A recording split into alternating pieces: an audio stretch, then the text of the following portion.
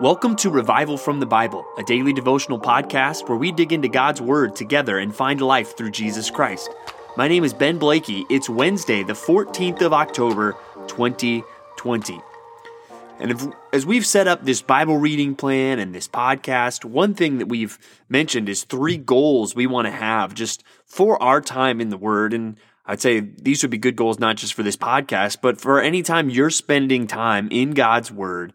3 things that we want to do are learn, worship, and apply.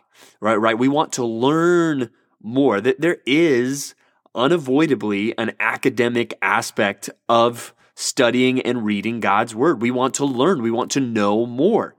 Also, there should be a worship component that we're not just learning abstract facts.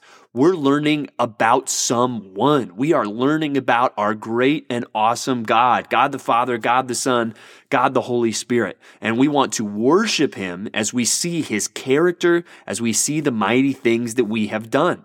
But thirdly, we also want to apply. We want to do the things that we're seeing. We want our lives to be changed in a very practical way by what we do. And that third point, really, of applying God's Word and doing what it says, nowhere do we see that more clearly expressed in Scripture than our passage today in James. As we look at James 1:16 through 27. And here we see in verse 22, "But be doers of the word, and not hearers only, deceiving yourselves." Saying that, hey, if all we're doing is learning and putting more into our heads, and we're not doing what it says, we are deceiving ourselves. And then it gives the illustration of God's Word as a mirror. And, it's like if you were to look in the mirror this morning and notice I've got like a smudge on my face from, breakfast, my hair's all messed up, and then I'm just going to acknowledge that and then leave and do nothing about it. That's what it's like when we open up God's Word, and it shows us things in our lives that need to change, and we leave and do nothing about it. Now today, even in James 1, I think there's some specific things in that context when it's talking about being a doer of the Word. We see in verse 19, it says, "Know this, my beloved brothers, let every person be quick to hear, slow to speak, slow to anger, for the anger of man does not produce the righteousness of God." And so we see there a warning against anger, especially being quick to anger, and reasoning that the anger of man does not produce the righteousness of God.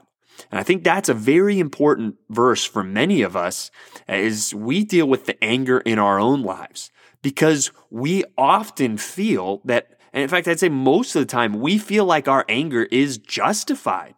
Rarely have I met a person that, I'm angry and I have no good reason to be angry. No, we always think we have good reason to be angry, but we need this warning that the anger of man does not produce the righteousness of God.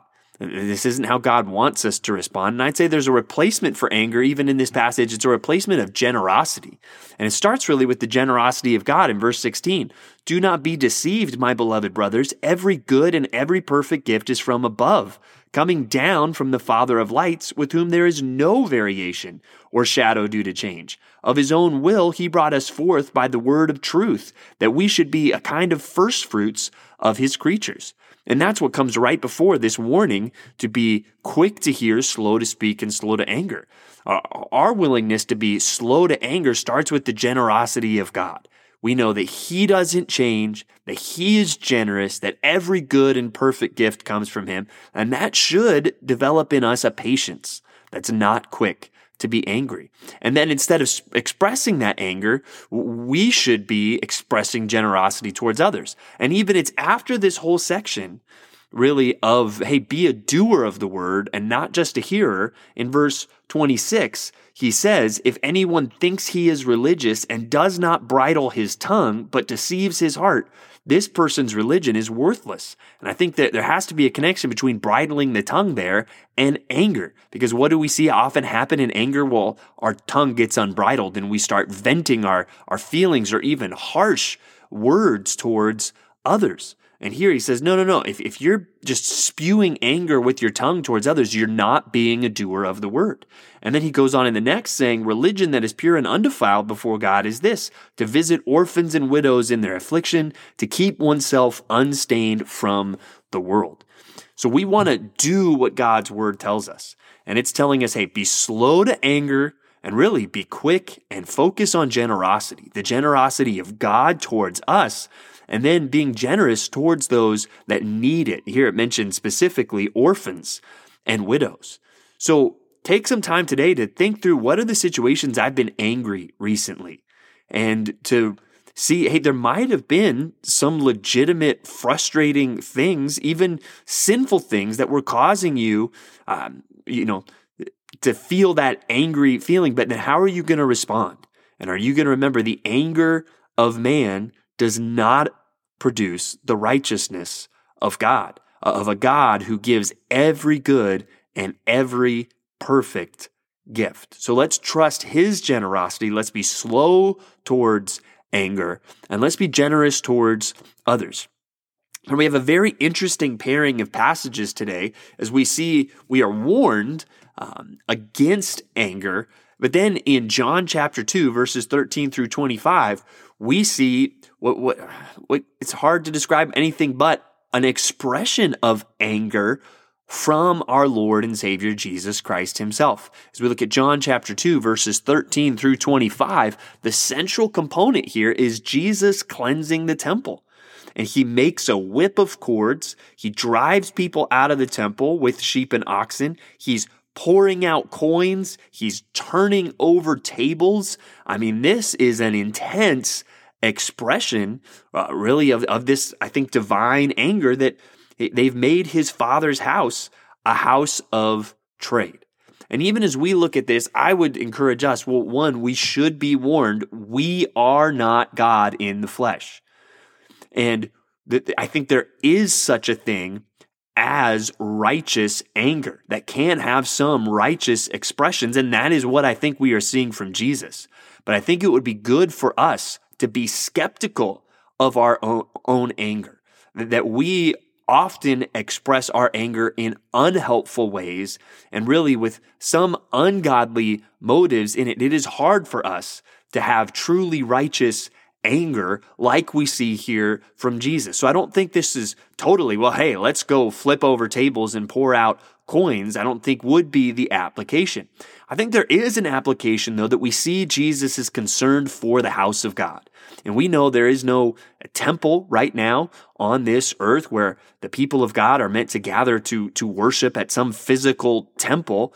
But we do see the church even referred to as the house of God. And I think there should be a righteous concern that Christians have for the church, that we don't want to see. Jesus is concerned, you've turned the house of God into something else, a house of trade. We shouldn't want to see the church be turned into something else.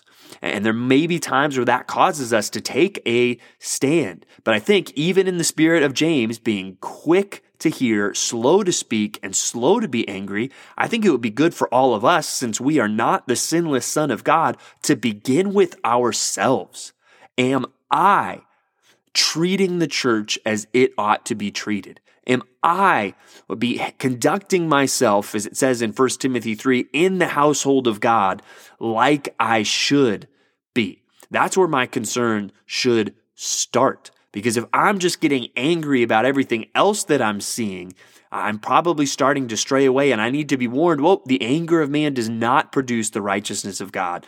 May I start with myself, and that would even put me in the right place to deal with any situations where I do need to make a stand for the truth, make a stand for the house of God, and even do so in a strong way. So even as we consider these two passages, let's be warned at our tendency to be angry in sinful ways. And really, we have to admit, lots of our anger that doesn't always just come from, man, I'm upset that God is not being honored. If we really are honest, much of our anger comes down to we are not getting something that we want. So we should be suspicious, I think, of our anger, but we should be concerned for the house of God. And that concern should start with us and with ourselves. We move on to Jeremiah now, Jeremiah chapters 10 through 12 today. And again, we see more words of judgment. We see God in some ways similar to some things that we would see in Isaiah. He's rebuking the idols and pointing out how foolish that is. We see that in chapter 10, as the prophet is saying, there is none like you, O Lord, in verse 6. You are great and your name is great. Who would not fear you, O King of the nations? And then he points out how foolish the worship of idols is. That God is the living and true God. Chapter 11, really, we come back to this idea of a covenant that is broken. And Jeremiah in chapter 12 starts giving God a little bit of, why do the wicked prosper? And God speaks almost kind of reminiscent of how he speaks to Job. Hey, really? Are you thinking you're going to understand me and my ways? And he does promise that judgment is coming upon his enemies. Finally, in Psalm 119 today, we look at the third section, verses 17 through 24, the Hebrew letter Gimel. And one way I kind of try to remember this section, Gimel, is this idea of gimme. Maybe if you've seen the old movie What About Bob, you remember when he's pleading with Dr. Marvin, gimme, gimme, gimme, I need. And he's expressing that. And I think in some ways we see this from the psalmist. He's going to God saying, gimme, gimme, gimme, I need. And it's not selfish things. It's not a bigger house, a better car. Listen to what he is saying. Verse 17, deal bountifully with your servant that I may live and keep your word. Open my eyes that I may behold wondrous things out of your law. He's saying, God, give me, Lord, deal bountifully with me because I want to obey you. Open my eyes because I want to see wonderful things out of your word. There is a proper desperation that the psalmist has. He wants to understand God. He wants to understand his word. And we're going to see this other places where he is pleading with God to hear him and to lead him and to guide him. And we should have that proper dependence as well. And so that's why we keep coming to God's word every day, looking to learn, looking to worship, and looking to apply the things that we are learning. Thanks for digging into God's Word with me today on Revival from the Bible. For more resources, check out revivalfromthebible.com. To learn more about Compass Bible Church Treasure Valley, go to compassbible.tv. The grace of our Lord Jesus Christ be with you.